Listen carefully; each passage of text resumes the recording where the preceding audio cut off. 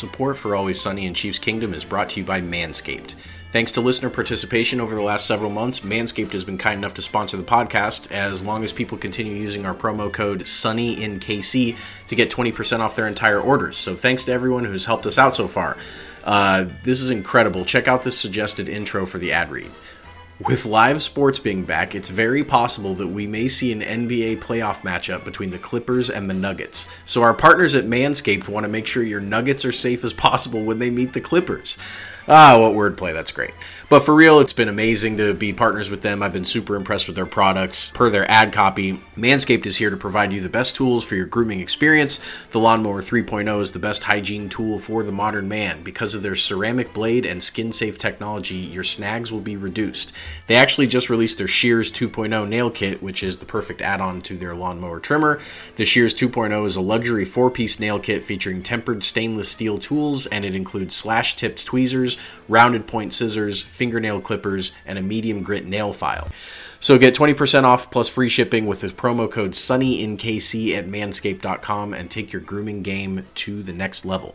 Now back to your regularly scheduled programming.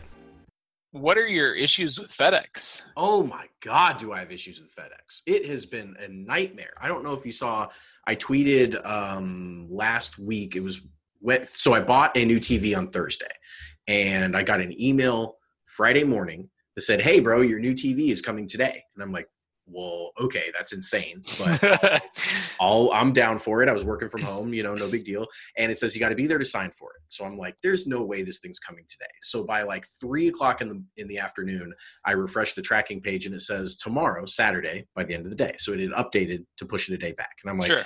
All right, yeah, that's totally reasonable. It was 4-day ground shipping. So like the whole process was crazy. So then Saturday comes around and I'm fired up. I'm going to get a big new TV, going to watch some football on it for Sunday. It's going to be great. And so I posted on Twitter because I got a confirmation email that said Friday.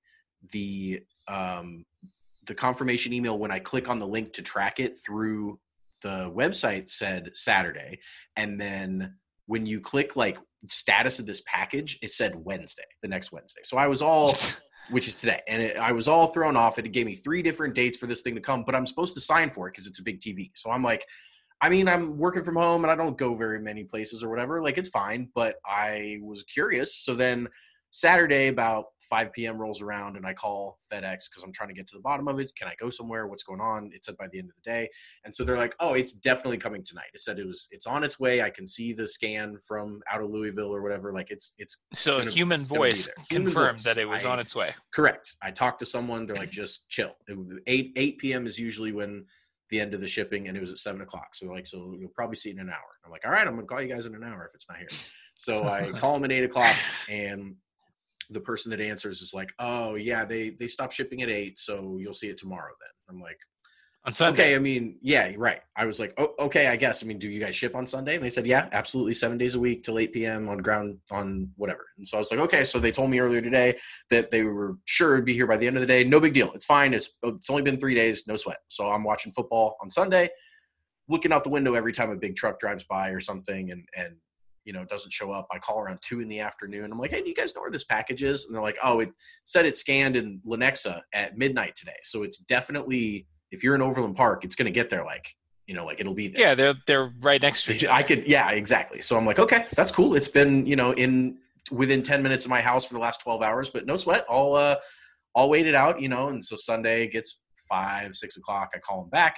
Now, FedEx has this thing where if you've already called in for the same tracking number multiple times, they instantly escalate it, which is cool. Some companies make you go through the hoops every single time you call, but the first person that answered, they're like, hey, I'm at the escalation department. What's going on? And I'm like, oh, hey, I've been calling several times about this package. I'm supposed to be here to sign for it. It's now on day 3. I have no idea where it is. Can you tell me where it is? And the guy's like, yeah, let me get the tracing department on the line that has like the GPS locations of all this. So I'm like, sweet. So he puts me on hold for about a half an hour. He comes back and he's like, man, I can't get a hold of them. It's Sunday. They're crazy. If you haven't seen it today, it's probably going to be there tomorrow. I'm like, that's what you've been telling me for days. Exactly. Like it's fine. It's not medicine. It's not something that I'm dying to get, but I'm like, I got to be here to sign for this damn package. And you guys, so he's like, I understand, sir. It says it was in Lenexa at midnight today. And now it's the end of the day, so I'm sure they were just slammed. It'll be here, tomorrow. So I'm like, okay, are you just guessing it'll be here tomorrow, or is it actually going to be here tomorrow? So anyway, so Monday, of course, now I'm heated. Now it doesn't even matter about how long it's been. It's just that it's the principle of the thing. It's the principle. So then I get up Monday morning like a kid on Christmas waiting for my TV, and the day ticks on. I call several times. I get the escalation department every time. Every time they bullshit me and tell me, oh, it's right around the corner. It's, I can see the truck from here. I mean, just complete lies. And so eventually yesterday, we're recording this Wednesday night, Tuesday, I call him in the morning and I'm like, look, can I go pick it up somewhere? Can you, if you know right. What facility it is, can I just drive there and give them my tracking number and drive home with my TV that I already paid for? And they're like, oh no, you can't do that at all. Like, it's going to be on a pallet. It's going to be all taped up with other boxes and stuff. Like, there's just no way. And so I'm like, okay, so do you know where it is? And they're like, no, it's a mess down in Olathe. Literally, I got this lady that said she was the vice president of client relations with FedEx. And she's like, I'm going to be honest with you, man. You're not going to like what I'm going to tell you. Like, no one has any idea where any packages are right now. I'm like, what? What? And she's like, the Olathe office is one of the most slammed, understaffed, overworked offices in the region. And you're like the 1,000th person that's called this weekend wanting to know where their package is. And I'm like, well, this is very troubling. Does Patrick Mahomes know about this? Well, he's going to after this.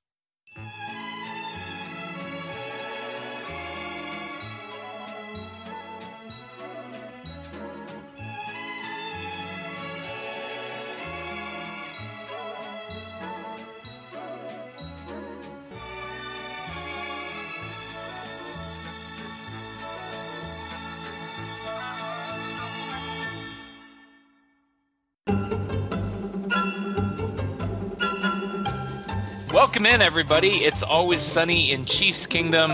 I'm Austin. I am frustrated, Taylor.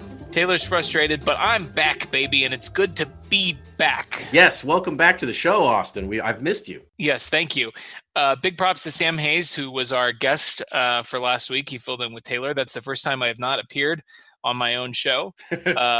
It was good. It was a good episode. Unfortunately, Taylor, about half of what you guys talked about ended up not being relevant because after you guys recorded last Wednesday, Cam Newton got the COVID and he tested positive, and the game got postponed and it got moved to Monday night, and the Patriots quarterback was Brian Hoyer, and then it was Jarrett Stidham. And we got to talk about all of that because it was a crazy, crazy week. Before we do that, though, Taylor, I do have something serious that I want to talk about. Got some really sad news a couple of weeks ago from one of our birds of war who is asked to remain anonymous. He has been diagnosed with leukemia. And this is a guy who is in his 20s and otherwise completely healthy. And so he reached out to me, just sent me a DM, and just wondered if we could say something on the show. And listen, man, we obviously, this has been a horrible year in a lot of ways. I can't imagine getting that news, and we're behind you 100%. We just wanted to put that in the show, encourage our listeners to go to website bethematch.org. So you guys, leukemia, I guess, requires bone marrow transplants, and that the big challenge there is getting matches for that. And so anybody that can go to that website and maybe contribute something there, or even to American Cancer Society, all those other organizations that do great work with that. Man, guys, it's been a tough year. It's been a tough week. It's been a tough month. But just keep our birds of war in your thoughts and prayers for those of you that do that. Let's get into this. Let's get into this news, Taylor. Let's talk some football because let's be honest. After the week that we all had last week, after the year that we've had, man, it was great to get a football game in on Monday, was it not? Yeah, I mean, and especially Chiefs Patriots, which despite the quarterback changes, still has a lot of juice, still has a lot of fun. The Andy Reid, Bill Belichick chess match is as good as it gets. And it was, after the 1 day postponement, good thing it didn't last more than that. So we still had a normal week between our Monday Night Football against the Ravens and Monday Night Football against the Patriots. What was that like for you before we get into this game, just on Saturday morning? Like what, just walk me through kind of how that all kind of went down for you. Yeah. I mean, woke up, Not sure if I remember specifically what time that news broke. I think it was by the time I woke up Saturday morning. Yeah, it was about 11 o'clock Arrowhead time, I think, because Oh, it was okay. about, So I think it was about 10 o'clock my time in the mountains. So I had been up, but I mean, it was still morning time, and I just remember on Twitter seeing several people retweet Schefter immediately, and my first thought as a selfish Chiefs fan was sweet, no Cam, Yep. easy win, good Same. situation, and then you kind of start to think about all the implications because of the implication. And it's a mess. It's a giant mess. And it's something that we talked about before the season, what it would be like if a star quarterback gets COVID, because obviously there was a Nick Foles scare, I think it was, and Foles wasn't even the starter. Matt Stafford went on the list for a day or two, and then yep. and I think it was a false positive maybe. And it was. So it was the first test of that whole, like it's not a practice squad. It's not a offensive or defensive lineman. It's someone with a superstar face. And Cam is certainly that and had been extremely effective over the first couple of weeks of the year. And I was shocked. Yeah, same. And that was exactly my reaction too. And then literally like 30 seconds later, I had to issue like a qualification on Twitter that was like, well, actually, I mean, with the incubation period and everything going on like that, like this is actually pretty scary. Are we going to be playing a game or not? Obviously, the week had been dominated by news of the Titans with all of their positive COVID tests. So we'll get into that later in the show. And obviously, that's something that we're still dealing with here in week 5, leading up to week 5. There's still a lot of balls in the air about how the league is going to handle the fact that there are players now testing positive. And this was wild. Obviously, by Sunday morning, late Saturday night, early Sunday morning, we had a pretty good indication that the game was not going to happen as scheduled. The Patriots did not travel. And the league, to their credit, did come up with a solution that seems to have worked. Now, we'll put an asterisk by that until later in the week. We're recording this on a Wednesday. But the Patriots did end up returning negative tests on all the rest of their players. They flew to Kansas City in 2 separate airplanes, one for the people that had been around Cam in the facility, and they've got those little bracelets that do all the proximity tracking and contact tracing that they would need to do. So one plane for the people that had potentially been exposed to Cam Newton's COVID-ness, and then one plane for the ones who had not, and flew into Kansas City on Monday morning and played a game on Monday night. So the Chiefs became, I believe, just the 4th team in NFL history to play on consecutive Monday nights. They played on a national broadcast. We got another primetime shot with Tony Romo and Jim Nantz on the call. And the game was as weird as the circumstances surrounding it. I mean, it just was a strange game. Yeah, super, super weird. The teams, not only have they been dealing with the shifted schedule, but obviously with the Patriots shifting their quarterback from Cam Newton to Brian Hoyer, I know it's obviously a much bigger disadvantage for the Patriots, but there was certainly some change in the way that the Chiefs approached the game with that as well. Game planning for Cam is one thing, and then changing to basically like a Tom Brady without the skill in Brian Hoyer is an entirely different animal. And sure, it was an easier matchup, but it didn't seem like the Chiefs really had their heads in the game. Some of that, I'm sure, could be attributed to all the different changes and things like that. They couldn't get to the team facility on Saturday because everyone was quarantined because of the positive test of Jordan Ta'amu on the practice squad. Chiefs quarterback, 3rd stringer. And it was a slow, sloggy start. Pat threw a near interception on the first drive and ended up stalling in the red zone and kicking a field goal. The Patriots weren't moving the ball, but the Chiefs, despite moving the ball early in the game, they only had a second field goal to show for it by the end of the first quarter. And then they just weren't sharp. They just weren't themselves. They were only 4 of 11 all game on 3rd down. And it just seemed like nobody really wanted to be there. Maybe, I'm not sure. Yeah, I know people had speculated that maybe Andy was holding back a little bit with his game plan. And we certainly didn't get the Baltimore Ravens game plan for this game, right? No. Like we definitely didn't get an A+ game plan all the time, but the Chiefs were trying, and it felt like they had some good plays dialed up to beat the Patriots, but the execution just was a little bit off. And part of that certainly can be attributed to the fact that you're going against Bill Belichick. I wonder if, I'm on record as saying he's the greatest coach of all time. Most certainly. I think, every time the Chiefs play the Patriots, I mean, Pat has 3 first halves. The Chiefs have 3 first halves without a touchdown in the Patrick Mahomes era, and they're all against Bill Belichick and the Patriots, which just goes to show you, what incredible game plans they come out with. I wonder if Bill is kicking himself a little bit, like throwing some of this out there, putting some of this stuff on tape in a game that he was not going to win. Like, he had to have known that he's not going to beat the Chiefs in Arrowhead, no matter how good his defensive game plan was with Brian Hoyer at quarterback. Yeah, that's a good hypothesis. It's certainly a matchup that you wonder which of either of the head coaches, how much they brought and how much they held back for a potential later matchup within the down. Game. Exactly. And that, Andy and Bill have faced off so many times that they know each other's tricks, and it's just a really fun matchup for the Chiefs offense against that Patriots defense. But really, on the other side of the ball, the Patriots offense against the Chiefs defense is always kind of the X factor in the matchup. It's like, if the Patriots can move on the Chiefs, it's going to be a game. And if the Patriots can't move on the Chiefs like they couldn't on Monday, it's a lot more lopsided towards the Chiefs.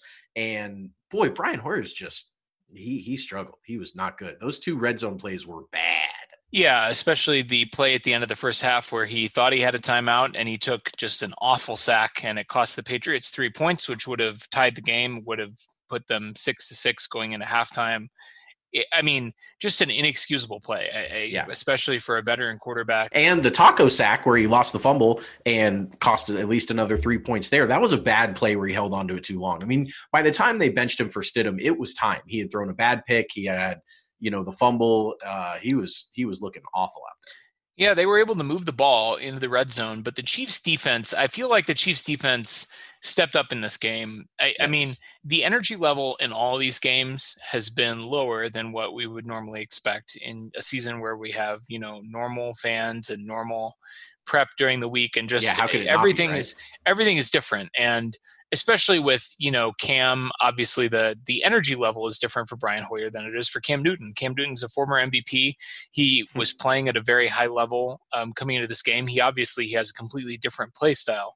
But to the Chiefs' credit, and I think this is important, to the Chiefs' credit, they found their energy and they found their A game, or at least as much of their A game as they needed to win this game when they needed it. And I made this point on Twitter the other day, Taylor. I wanted to talk about this with you because, I get you're going to find stuff to nitpick about almost every game that your team plays in the NFL, no matter how good your team is, right? Sure. Like, there's always plays that you can do differently. There's no such thing as a perfect game in the NFL. Yeah, we talked about all the points they left on the board against the Ravens, despite that being one of the best Chiefs games in a while. Absolutely. Totally agree. Yeah, and as good as the Chiefs are, and they're very, very good, they're 4-0, they've beaten 4 quality teams, they're going to have some games where they're not going to play their A game all the way through. And we've seen it throughout the Andy Reid era.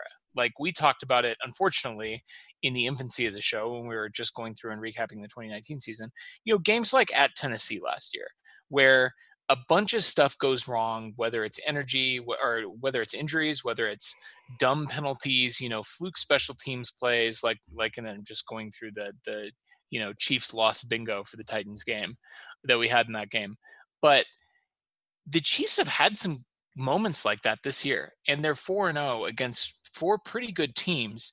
And I think that shows that the Chiefs have leveled up, right? Like, I think we've reached a point now where, Andy Reid can have an off game. Patrick Mahomes can have an off game. And the Chiefs can still find a way to win that game, whether that be because of the defense, whether it be because of the special teams, although it certainly was not in this game. Whatever it is, the Chiefs are finding ways to kind of dig deep and find that killer instinct when they need it. In this game, it really was the defense in the second half stepping up and not even necessarily shutting the Patriots down on a play-to-play basis, because they still had their gains on the ground, but the turnovers, and especially the play in the red zone, stepping up. I mean, bad plays by Hoyer on that sack, both of the sacks, the sack by Frank Clark in the first half and the sack by Taco Charlton in the second half. I mean, bad plays by Brian Hoyer. He should have thrown that ball away. But still, you have to give credit to the Chiefs defense for making those plays. Certainly. And stepping up when they needed to. And then, of course, the landlord, the Honey Badger, on what should have been a pick on Jarrett Stidham's. I think it was his first pass. It was either his first or his second pass attempt of the game. He was called for a PI in the end zone, or I guess it was a spot foul, like 3 yards shy of the end zone. It wasn't PI. No. It should have been maybe a hold. It was a ticky-tack call. It certainly should not have been a spot foul. But they took an interception off the board for the landlord, and you knew that if the ball came to him again, he was going to make a play, and he certainly did. Julian Edelman let a ball go through his hands, and Honey Badger took it back to the house. And we've talked about this since we started this podcast, but that's such a huge difference from the Bob Sutton defenses of 2018 and before. Like, these guys bring the juice, and even when the fans aren't there to bring the energy. It's not the loudest stadium in the NFL. You got Brian Hoyer and Jarrett Stidham in at quarterback. These guys stepped up and made plays when they needed to make plays. They did, and I think that's really comes down to Frank Clark and Tyrann Mathieu. And it's the other guys have the energy as well, but those two additions, you saw it in the Super Bowl run. They're a different type of energy, and it's you mentioned earlier the. Pat can have an off game and Andy could maybe have an off game, but the depth of this roster to be able to ride a bunch of different performances to victory when it's not your superstar quarterback or your head coach, that it's just such a testament to the depth of the ability of everyone on the Chiefs 53-man roster to come up with something when they need to. I thought Charvarius Ward had a good game against the Patriots. I thought that, just a lot of guys up and down. The secondary has been amazing. I mean, Juan Thornhill is back. I don't know if, how long it took him to get back, but he is officially, and for this point on, he's back and he's spectacular. The safeties in general looked really good against the Patriots. And, this defense, I tweeted this earlier, there is one team in the NFL to allow fewer points per game than the Chiefs right now. And that's the Colts, who have played the Jaguars, Vikings, Jets, and Bears. And they're the only team giving up fewer points than the Chiefs, who played the Texans, Chargers, Ravens, and Patriots. So, I mean, it's a joke when you have the best offense in the league and a defense that can perform like this, holding teams to 20, 20, 20, and 10 in their first 4 games. It's just been remarkable, and they're on fire right now. I think that I don't want to say the defense is going to be the reason that the Chiefs have a shot at. I keep mentioning 19-0 because I do think that this is as complete of a football team as I've seen certainly since the 2007 Patriots. But I just think that this defense is going to play a huge part in that run, and they stepped up in Week 4 in a huge way. I do want to talk about briefly before we kind of move on. I do want to talk about the offense a little bit.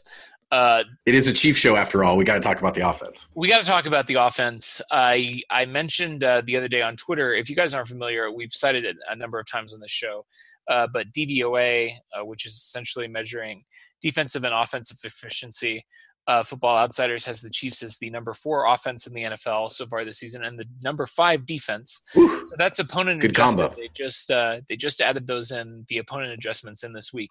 So the Chiefs they're the only team that's both in the top 5, both in offense and on defense. Unfortunately, Taylor, right now they are 32nd in special teams, which is last. That is 32 out of 32, which is not where you want to be. That in part comes from them not being able to kick extra points. Harrison Butker can kick the field goals, but he's not good at the extra points. And it also has a little bit to do with the fact that the Chiefs have allowed a return touchdown. They're the only team to have allowed a return touchdown so far this year. But the offense, I mean, we talked about the play calling. I feel like the play calling was okay, and they hit some plays. I will say Pat looked a little uncomfortable in the pocket, which is normal for the Patriots. I mean, they don't have a lot of superstar talent on their defensive line, but they're very creative with their pressures. It's not unusual for Mahomes to be a little bit uncomfortable when he goes against the Patriots and Bill Belichick.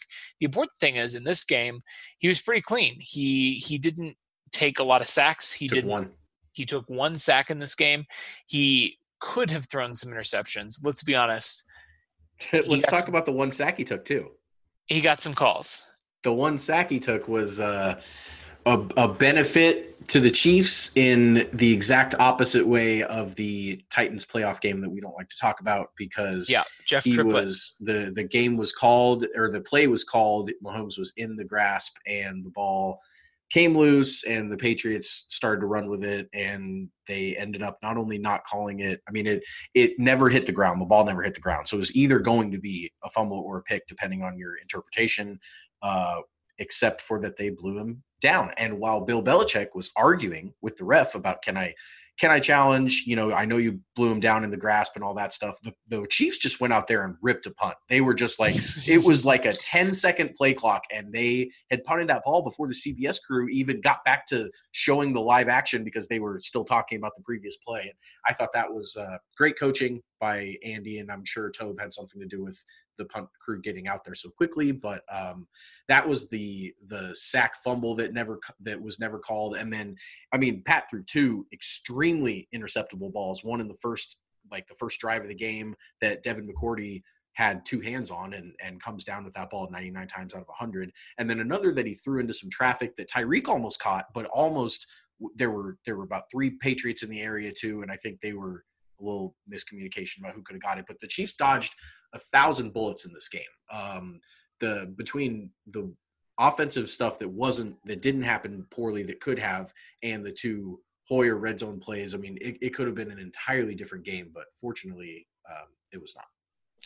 The other thing that I wanted to talk about with the offense in this game was the running on second and long. We have to talk about it because it's been a thing for weeks now. It's like Andy got this shiny new toy in Clyde Edwards-Helaire that can pick up first downs on second and long occasionally. And so he's like, well, I mean, if I got a running back that can pick up a first down on second and long, might as well just run on every second and long. You pulled some numbers on this, so I'm going to let you give us, our listeners, the rundown here. I don't actually think that the Chiefs are running more on second and long. And in fact, the numbers back this up. It just feels like it. I chose second and 8 or more yards. Felt like that was a pretty good indicator of long. Sure. Maybe they've run it several times on 7 or 6 or something, but second and 8 plus is what I ran. So in the first game of the year, they had 1 rush on second and 8 plus. In the second game of the year against the Chargers, 1 run. In the third game against the Ravens, 3 runs. And against the Patriots, 3 runs. So the Chiefs averaged 2 rushing attempts per game this year on second and 8 or more. Last year, the Chiefs averaged 2 3/4 rushes per game, 2.75 rushes per game in that same scenario. So they're actually running a fewer number of times per game in that scenario. The Chiefs do average the fewest yards per rush on these in the NFL at 2 yards per rush. So when they do it, they have not been successful in any way. But their 8 rush attempts through the first 4 weeks is also the lowest in the NFL.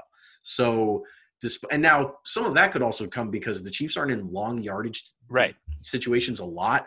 We're not the Raiders, bro. Exactly. So Denver has run the ball 20 times so far this year on second and 8 plus, and they've gotten 3 first downs on those runs. Indianapolis, 18 rushes, 1 first down. So there are certainly some fan bases out there that could be bitching about, stop handing the ball off on second and long. But the run rate that the Chiefs have is 21% this season on opportunities on second and 8 that they run.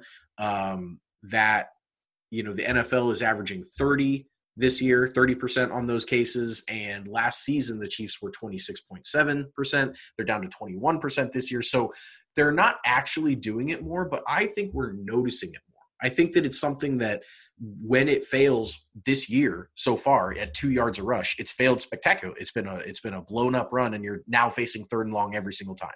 And if the Chiefs have been ripping off 6 or 7 yards on second and 8, we wouldn't be sitting there going, damn, they just don't know what they're doing. I mean, so I do think part of that is the average rush, but I don't think that they're selecting those runs. And in fact, it doesn't appear that they're selecting them any more often. But it's frustrating. It's certainly frustrating because running is inefficient. And when you have the best quarterback in the league on second and 8, you don't really want to see a run ever. But man. Yeah, I mean, the reason we notice it is because every time that Patrick Mahomes isn't throwing the ball and it's something amazing doesn't happen, we're pissed Yeah. because Yeah. it's Patrick Mahomes. I will say, and I just do want to close it out with this. I think what you're saying about that is spot on. And I will say, I just saw a timely tweet that popped into my timeline. Ben Baldwin, one of our favorite analytics guys to follow, just popped this into my timeline.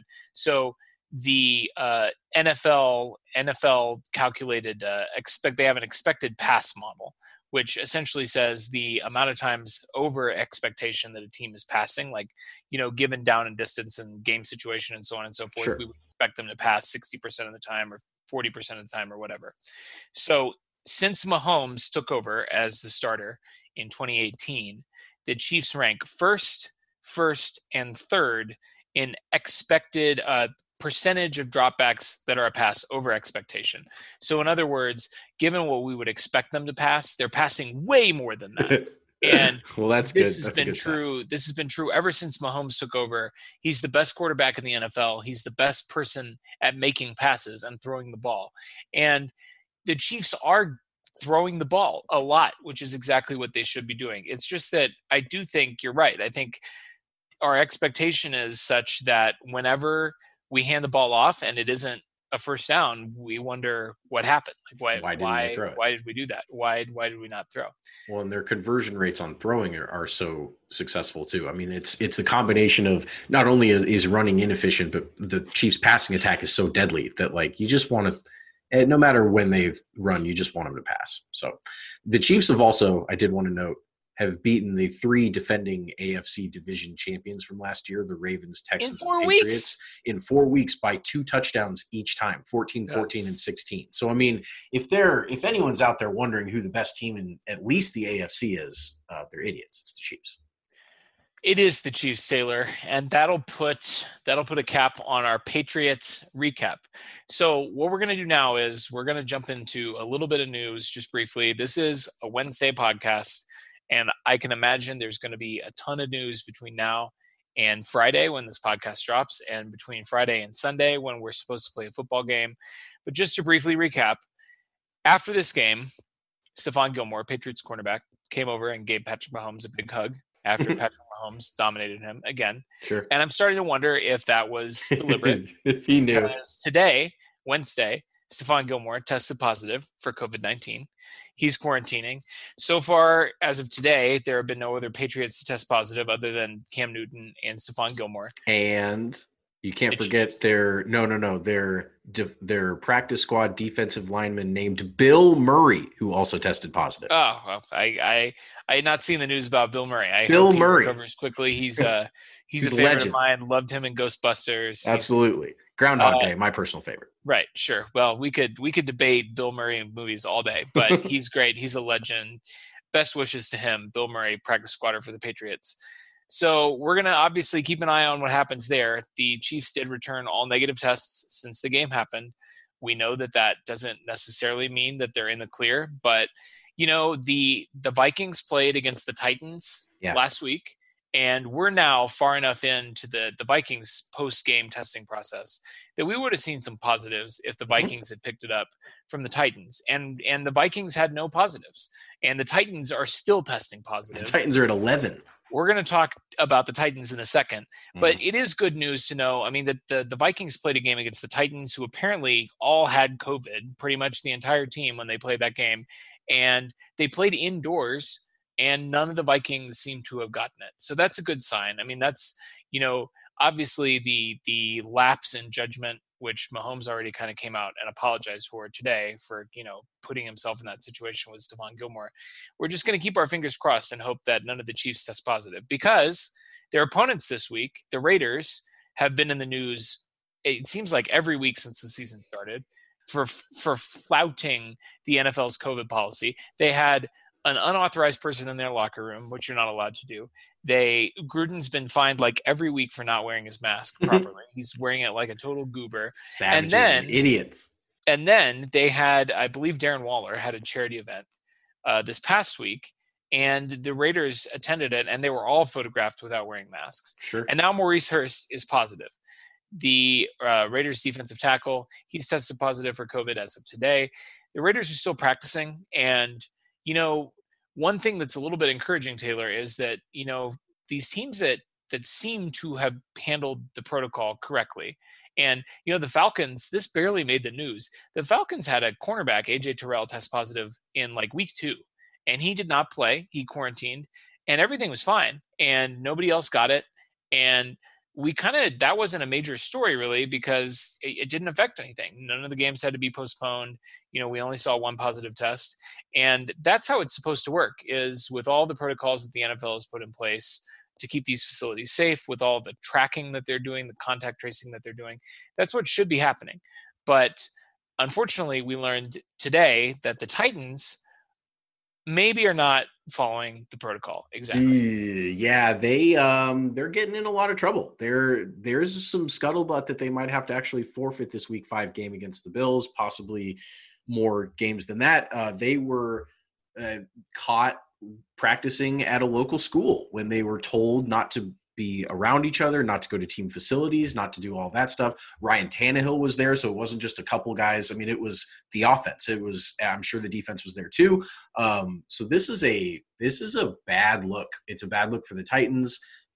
It's certainly not a good situation for the NFL. If they want to have any credibility here, they're going to have to come down on the Titans. There's no other way around it. You cannot have teams, especially, go out and break the protocols and then be testing positive. I mean, they got caught, like it'd be one thing if they went out and they all practiced and then nobody else was positive and they came back and everything was fine. But I mean, their hands are in the cookie jar right now. And I just don't know what punishment is appropriate here. I know a lot of people have debated about, well, if you just make them forfeit against the Bills, that gives the Bills a win without making them play a game. They get rest, all that stuff. I mean, I get that. It's not fair. Yeah, they get a second bye week. They get a second bye week, and but a free win. Yeah, exactly. Yeah, and rest before they play the Chiefs on Thursday Night Football. I mean, the whole thing would not be great, especially from the Chiefs' perspective. But at the end of the day, me personally, I don't think that the Titans should be allowed to be able to win that game. I think what they should do is make them play, but no matter what the final score is, the Titans take a loss. I think that would be better than that's an interesting idea. Than a forfeit, because they can field a roster. They can field a 53-man roster, or at least a active game day active roster. Yeah, and they should just have to play. But the league should just tell them, you can't win this game. It's going to be They also shouldn't tell them that that's going to happen until after the game is played. Because if they lose anyway, they're like, you had a shot. And then if they win, they're like, we're never going to let you strip them of the win after they play the game. Like, they should just come in, they like kick a game-winning field goal or whatever. And, they're undefeated. Yeah, right. They knock off the undefeated Bills. And then Roger Goodell swoops in a helicopter and he's like, I'll just take this dub. Thank you. Not so fast, Mr. Vrabel. Yeah, it'd be fun for sure. I did also see, I wish I remember which Twitter user said it, but someone suggested to give them a win for the purposes of draft position, but a loss for the purposes of playoff position. I like that. That's great. I like that a lot. It's a double, because if they lose and then they end up losing a bunch of games and getting a high draft pick, like, at least you want them to, yeah. So I liked that idea of a win for the draft, but a loss for the standings. Pretty cool. We're going to be obviously keeping tabs on this. It's something that we absolutely will be talking about next Wednesday. Who knows what's going to happen this weekend, Taylor? Just fingers crossed the Chiefs get this game in. We will preview the Raiders game at the end. But first, Taylor, we're going to return to something that we did frequently in this long offseason to help us fill time and get back to actual football being played. And that's a mailbag segment. So we did get some mailbag questions from our loyal listeners. We're going to kick it off with our man, Zach Elbers, at MO Real Estate Broker Guy. So he's got his profession right there in the name. In honor of the hashtag Stick to Sports crowd and our dystopian future / present, let's be honest, Zach, here's a mailbag question. What NFL head coaching staff or what NFL coaching staff would make the best and worst dictatorship for the U.S.? Taylor, what are your thoughts on this? So I have many thoughts. Number one, best dictatorship. I don't know if that necessarily means like the most productive or the most who is it at best for? Utopian, like I would say maybe what's best for the group in as far as their future. And that's the direction I'm going with it. Greatest good to the greatest number. So I honestly feel that Bill Belichick would make both the best and the worst dictatorship. Okay. I think he's got great cases for both. So Best is obviously what the success of the Patriots has been over the last 20 years, which is probably the best success of any professional sports team in American history. And he has been absolutely the only architect behind that entire process and has a clear design in his mind of how an organization should be run, and for good or for ill, for breaking rules or skirting them or getting away with it, however he's gotten away with what he's done, it's worked. And they won 6 championships and went to 3 more Super Bowls. And so I do think that on the basis of success, if we wanted to say what coaching staff would make America the most money, who's going to make America great again? Yeah. I'm surprised you didn't barf when you said that. It is Bill Belichick. But then my other answer for the worst dictatorship is also Bill Belichick, because he sucks the life out of the team and he makes everybody robots and he makes them all not answer questions, and he cheats, and he's just very sneaky and wrong. And despite the success, I'm not sure if that's the America that would be the best. So I'm going to answer for both best and worst, Bill Belichick. This is an interesting philosophical question, because what makes the dictatorship best, what makes it worst. Dictators are defined by the amount of power that they are able to draw unto them and hold unto them.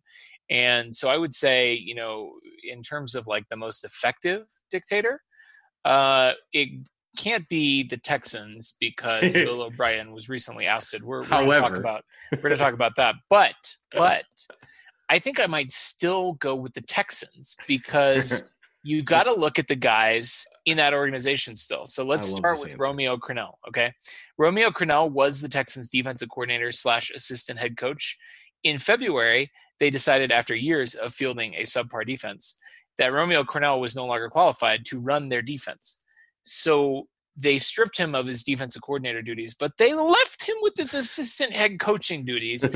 And now that Bill O'Brien has been ousted, he's the head coach of the Texans. So they decided, you know what? He's not good enough to run our defense, but he is good enough to run the entire team if we fire our head coach. Okay, my God. That doesn't make a whole lot of sense. But kudos to Romeo for holding on to that power long enough to retain it. And that brings us to part B of the Texans being this answer, and that's Jack Easterby.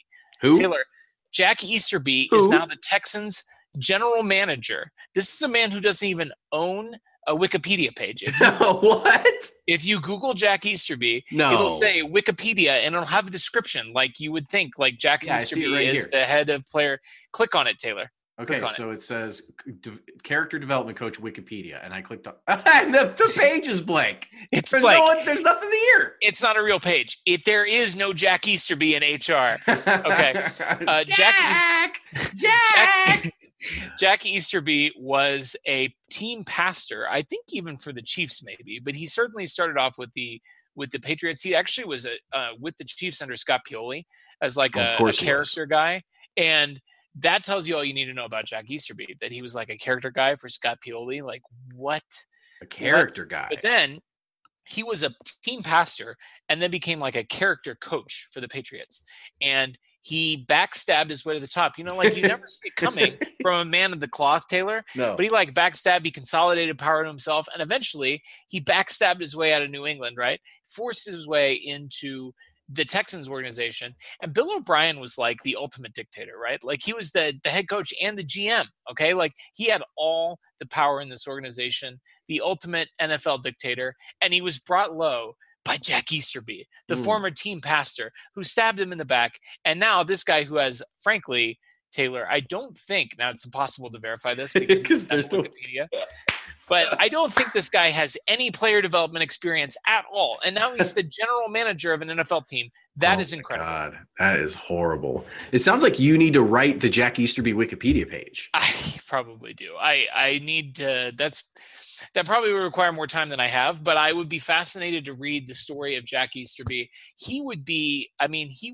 like, that's what House of Cards, that's what it's really about. That's nice. The Jack Easterby story, right? Like, as far as as best, worst, I'm just going to say like that whole Houston Texans dynamic, that's like straight out of ancient Rome. We've got like Julius Caesar stuff going on here, dictators seizing power and then getting assassinated and stabbed in the back. It's incredible. So shout out to the Houston Texans. We've got one here from Randy Darsh at Randy Darsh 350. Question: can someone hurry up and poach Dave Toub away from us already? Unfortunately, Randy, I don't think Dave Toub is going anywhere. I think he had his time. He had his time, and I want to say he maybe got an interview or two, like way back in the early days of the Andy Reid tenure, and then the shine's kind of off. I will say in defense of Dave Toub, the special teams have been really bad so far this year. I put out a great meme yesterday that I'm going to promote on the podcast. That meme of the three dragons. There's like two of them looking sinister, and then one of them looks from a Rick and Morty episode. It's great. It's great. That's the Chiefs' offense and defense are like the sinister, badass-looking dragons, and the special teams is the goofy, stupid dragon that doesn't know what's going on right now. I mentioned earlier, special teams 32nd in DVOA. I will say the Chiefs started slow on special teams by DVOA last year as well, and they still ended up finishing top 10. I want to say they finished around 8th. They've been top 10 every year under Dave Toub since 2013, which is incredible because special teams is an extremely volatile unit. They don't play a lot of snaps relative to offense and defense. One big play, like, for example, the first return touchdown the Chiefs have ever allowed with Dave Toub since 2010. Since 2010. And, I mean, the entire time Dave Toub has been the special teams coordinator here in Kansas City since 2013. Not allowed a single return touchdown, punt, or kick return touchdown. As of right now, in 2020, they're the only team to allow one. That's obviously influencing it a little bit, as well as Butker's inability, inexplicably, to hit extra points consistently, which is very strange. Can you believe that stat I brought up? That I brought up with Sam last week, that the last 10 special team scores in Chiefs games were by the Chiefs. It's crazy. Isn't that insane? So not only have they been great at preventing them, but they have obviously scored their fair share as well. I do want to shout out our boy Tommy Townsend real quick. That kid bombs punts. I mean, I was a huge Colquitt fan. I was very sad to see him go. I thought he was an excellent punter.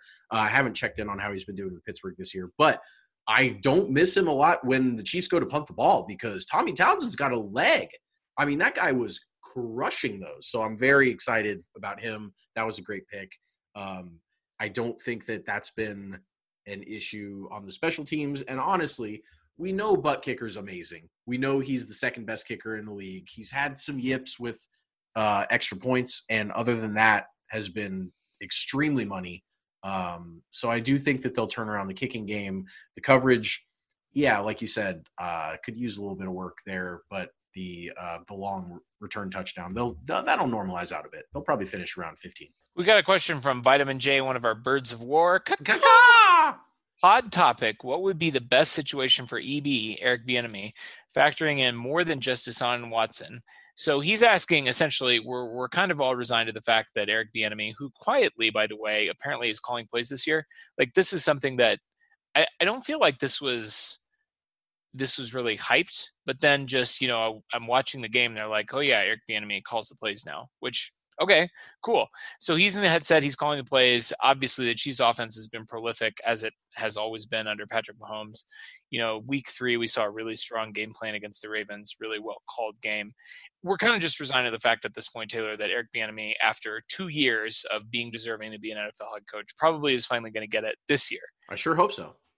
So what is the best situation for him? Obviously, Vitamin J was asking about the Texans, and the Texans have Deshaun Watson. They have some good pieces kind of around him. J.J. Watt, although he's aging. Laramie Tunsil, who they just paid a ton of money to, pretty good left tackle. They have some decent skill players, I guess. But I don't think it can be the Texans because the Texans have no draft picks. They don't have a first or second round pick next year. They're 0-4. Miami, by the way, have first round draft picks for a lot. But Miami has their first and second round picks. They do. And those are going to be good picks. 0-4. Yeah. Oof, they're salivating there. So, I mean, some other organizations that are probably going to have vacancies. The Jets are for sure going to have a vacancy. Yeah. That's obviously a terrible job, right? I really hope the Jets hire Bill O'Brien. But the Jets probably going to end up with the number 1 overall pick. I would be shocked if the Jets ended up anywhere other than number 1. They're terrible, and Adam Gase is terrible, and they're not going to win any games this year. They might end up with the number 1 overall pick, and they have some draft capital. They have, I think, probably a pretty good GM in Joe Douglas. I think Eric Bieniemy, let's say they go in and they draft Trevor Lawrence, and Eric Bieniemy comes even in with Darnold, and they trade Darnold for a second or third round pick or whatever. Ooh, they Rosen him? Draft. Yeah, they could Rosen him. I mean, he's had, this is his 3rd year. I mean, obviously, he's played with terrible teams. It's hard to evaluate him, but I feel like that could be a sneaky the good second best Jet after assuming Darnold is number 1, which he might not be. I can't even. The only other Jet that I can even. Jamison Crowder is probably the second best. It's Jet. Braxton Berrios. No, yeah, I mean their lack of talent is stunning. It's incredible. I literally can't believe it when I watch them play. I don't think that the Jets are a good spot for EB. I just think that. I mean, they're not. I think that New York none of these spots are good spots for anybody. I just don't know. I think at the end of the day, the hardest thing to find in the NFL is a franchise quarterback. And you can kind of figure it out from there. I know the Texans didn't figure it out from there after they got Deshaun Watson, but they were pretty close. They did win the division. They did, they were a good team. They weren't great, and they were held back by their head coach, but they certainly would have gotten miles further than they with Deshaun Watson than without him. And I think that EB plus Deshaun and Will Fuller and David Johnson, I mean, I think that's a pretty good situation. A lot of people have been talking about Matt Patricia's job security in Detroit, which obviously should be because he's probably, I mean, we had our coaching rankings earlier and put him at 31 and Gase was 32 and O'Brien or whoever, any order there, they were all terrible. I think Detroit could be fine. I think the Falcons are probably the best situation if Dan Quinn happens to be shown the door, based on their talent in Atlanta. I think they've got a pretty decent roster. I would be happy to see EB go there, also because it'd be in the NFC, and I do think that he would prefer that. Yeah, I think he would too. I mean, we've sent Peterson the last 2 Chiefs offensive coordinators to leave and go coach another team have both been NFC teams. Obviously, Matt Nagy with the Bears and Doug Peterson with the Eagles. What about Jacksonville? Jacksonville, I feel like could be interesting. They have a lot of draft capital. They traded away Magic, baby. Dockway, and they traded away, obviously, Jalen Ramsey. They have quite a few first-round picks to play around with. Not a whole lot of talent, but, Minshew has shown enough that maybe he sticks another year, and you see what Eric Bieniemy could do with him. James Robinson and Laviska Shenault. They got some players. They've got some intriguing young players. Not a whole lot of talent right now, but they certainly have a lot of draft capital, and you want your new head coach to come in and be able to kind of build his system. It's hard to do when you don't have any first or second round picks, which is the Texans situation. So I don't know, but I just hope that he lands in a good situation. I do hope he lands in the NFC. That would be ideal for us. Sounds we like got Atlanta. One from another one of our Birds of War, Brandon 422 championship swagger. My next question for the pod is: every cornerback on the Chiefs roster better than Steven Nelson?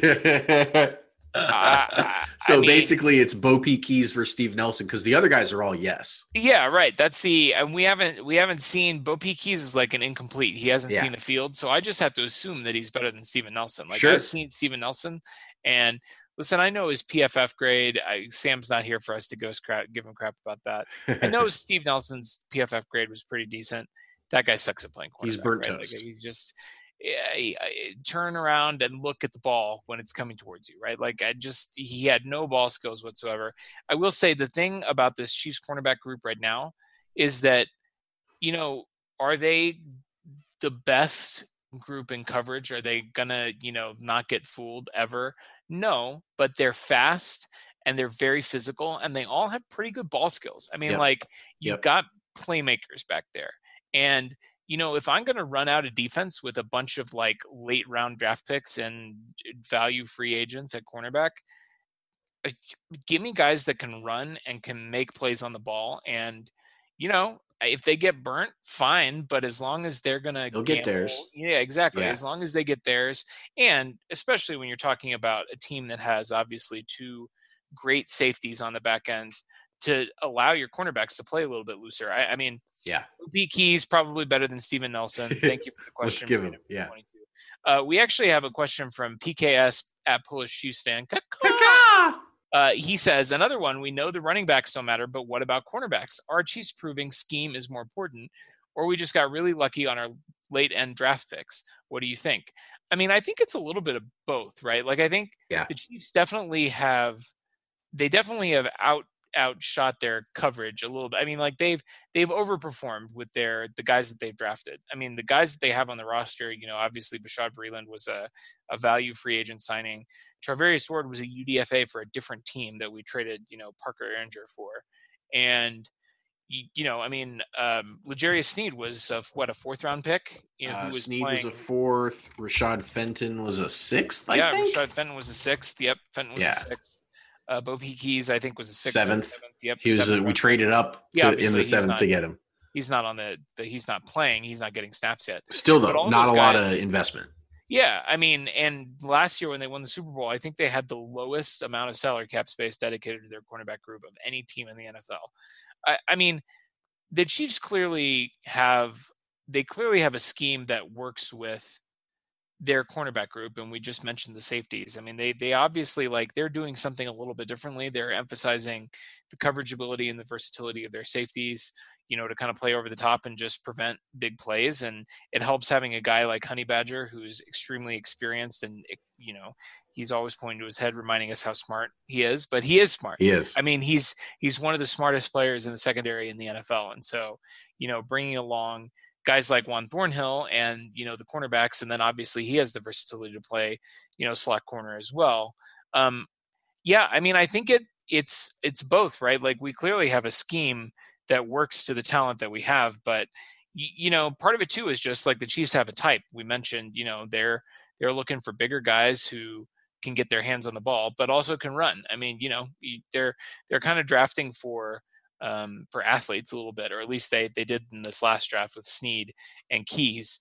Yeah, I mean, I think it's a little bit of both. He had another question for us too. Oh, go ahead. I think that part of the success of the cornerback group can also be attributed to the style and effectiveness of the Chiefs offense, and that when the Chiefs are playing, they're putting up points. So the other team has to play a certain style to keep up with the Chiefs, and the Chiefs can take some risks because they know that even if the other team gets some plays on them and scores, that the offense is going to come right back. So I think part of that is that the Chiefs don't really need to lock down the other team's wide receivers, at least not like you would if you were really relying on a cornerback group, because really no matter what they do out there, the Chiefs offense is going to look better than the other team's offense anyway. So if they can just play adequate cornerback play, they're usually going to end up okay. And I think that has something to do with their success there.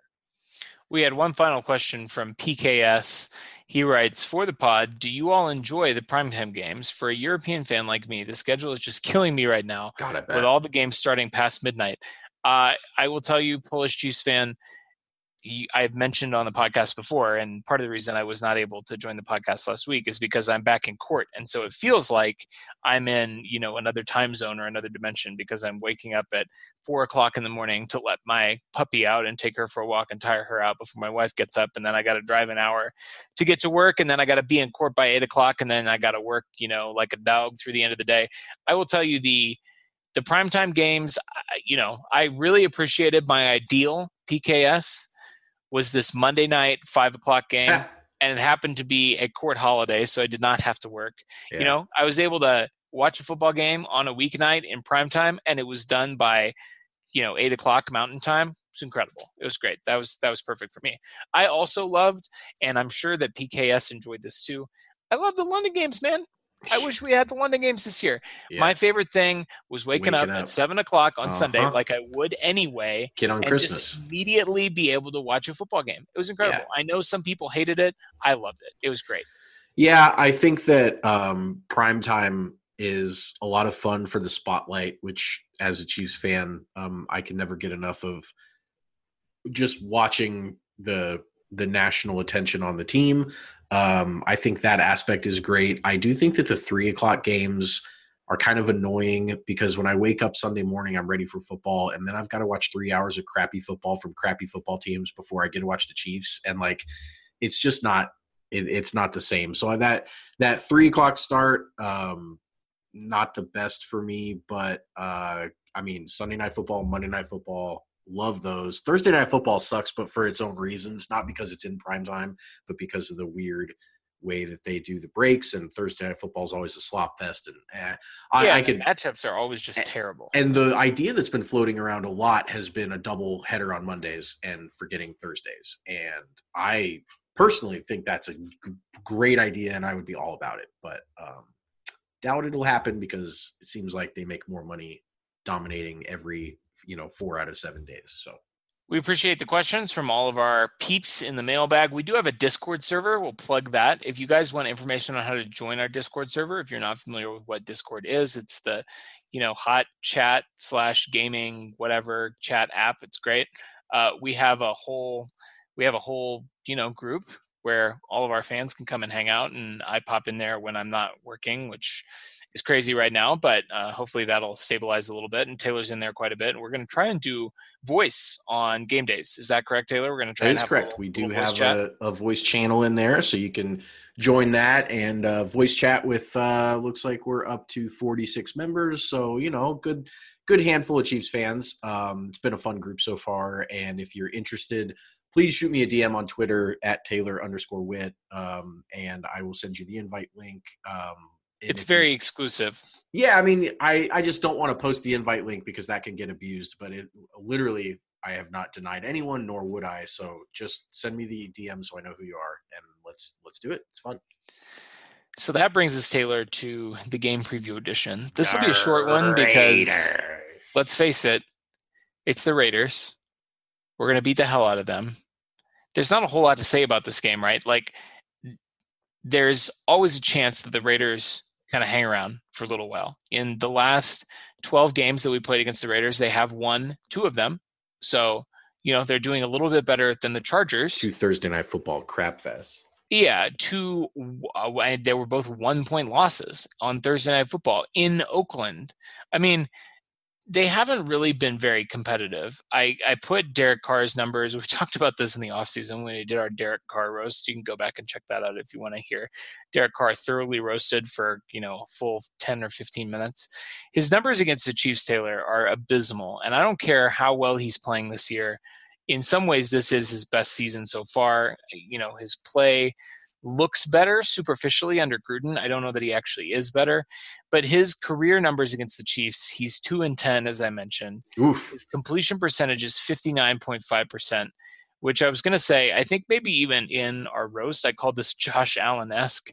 Josh Allen is good now, and Derek Carr still sucks. So we're not going to besmirch the good name of Josh Allen by, talking down on Derek Carr's completion percentage like that.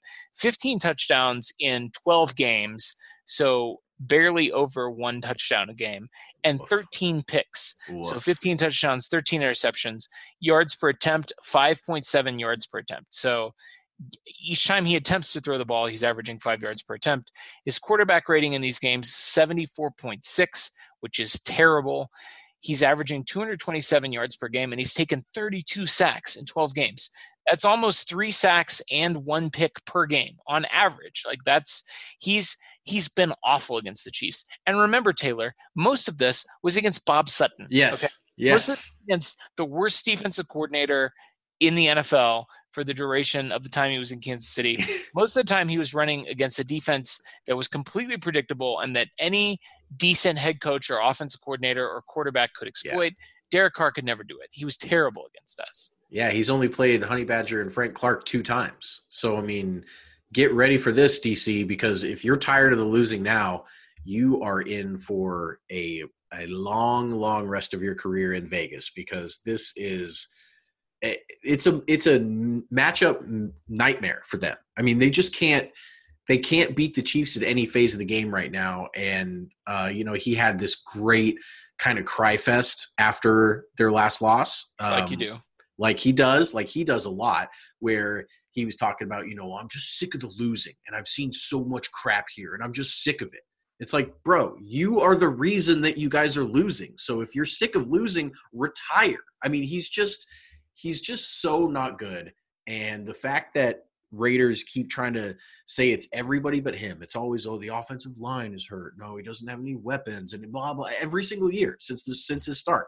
The fact is, he hasn't won many games because he's not a good starting quarterback, and that's going to be evident on Sunday. The Raiders might hang around for a little bit longer than you would expect based on this matchup on paper. I think in part because the Chiefs have the Bills game coming up, and they're probably going to take things a little bit easier against the Raiders, I would imagine, and they'll still end up putting them away, and they could blast them too. I mean, absolutely, but they blasted them twice last year. Yeah, they blast them every time they play them these days. 28-10 and 40-9. Oh, 40-9. That was. It just was. I mean, what the Raiders, the kind of game that the Raiders play. The Raiders started off 2-0. They beat the Panthers, who are not very good, and then they beat the Saints, who might not be. And that was the win they wanted to hang their hat on, was beating the Saints, because obviously the Saints traditionally have been a very good team. I'm here to tell you, the last 2 weeks have exposed the Raiders for what they really are. The Raiders are 2-2, and they have that win in New Orleans, which, credit to them, that's probably the best win that they've had under John Gruden with Derek Carr, right? Derek Carr's record against playoff teams is something like 5-30 or something like that. I don't know exactly what it is, but it's bad. I actually might be giving him an extra win. Yeah. He might only have 4 wins against playoff teams in his career.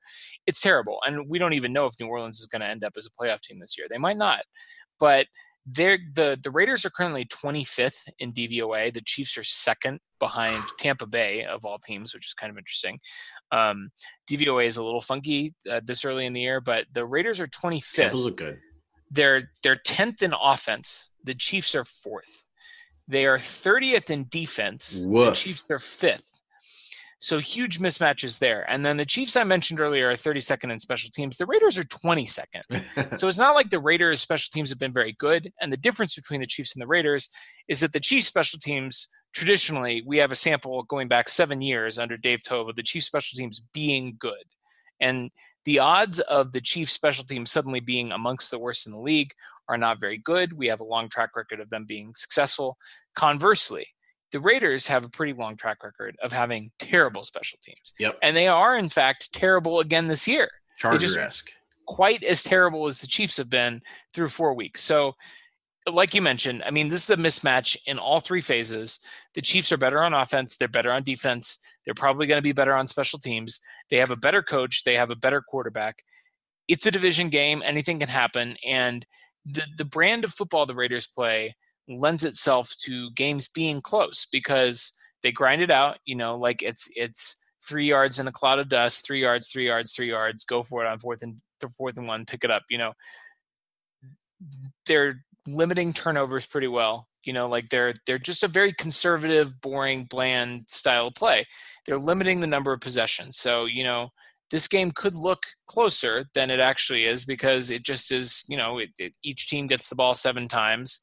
And, maybe the Raiders luck into a couple of touchdowns late and the Chiefs can only score, it just like week 2 last year when the Chiefs went to Oakland. Yep. They scored 28 in that game. They didn't get a whole lot of possessions.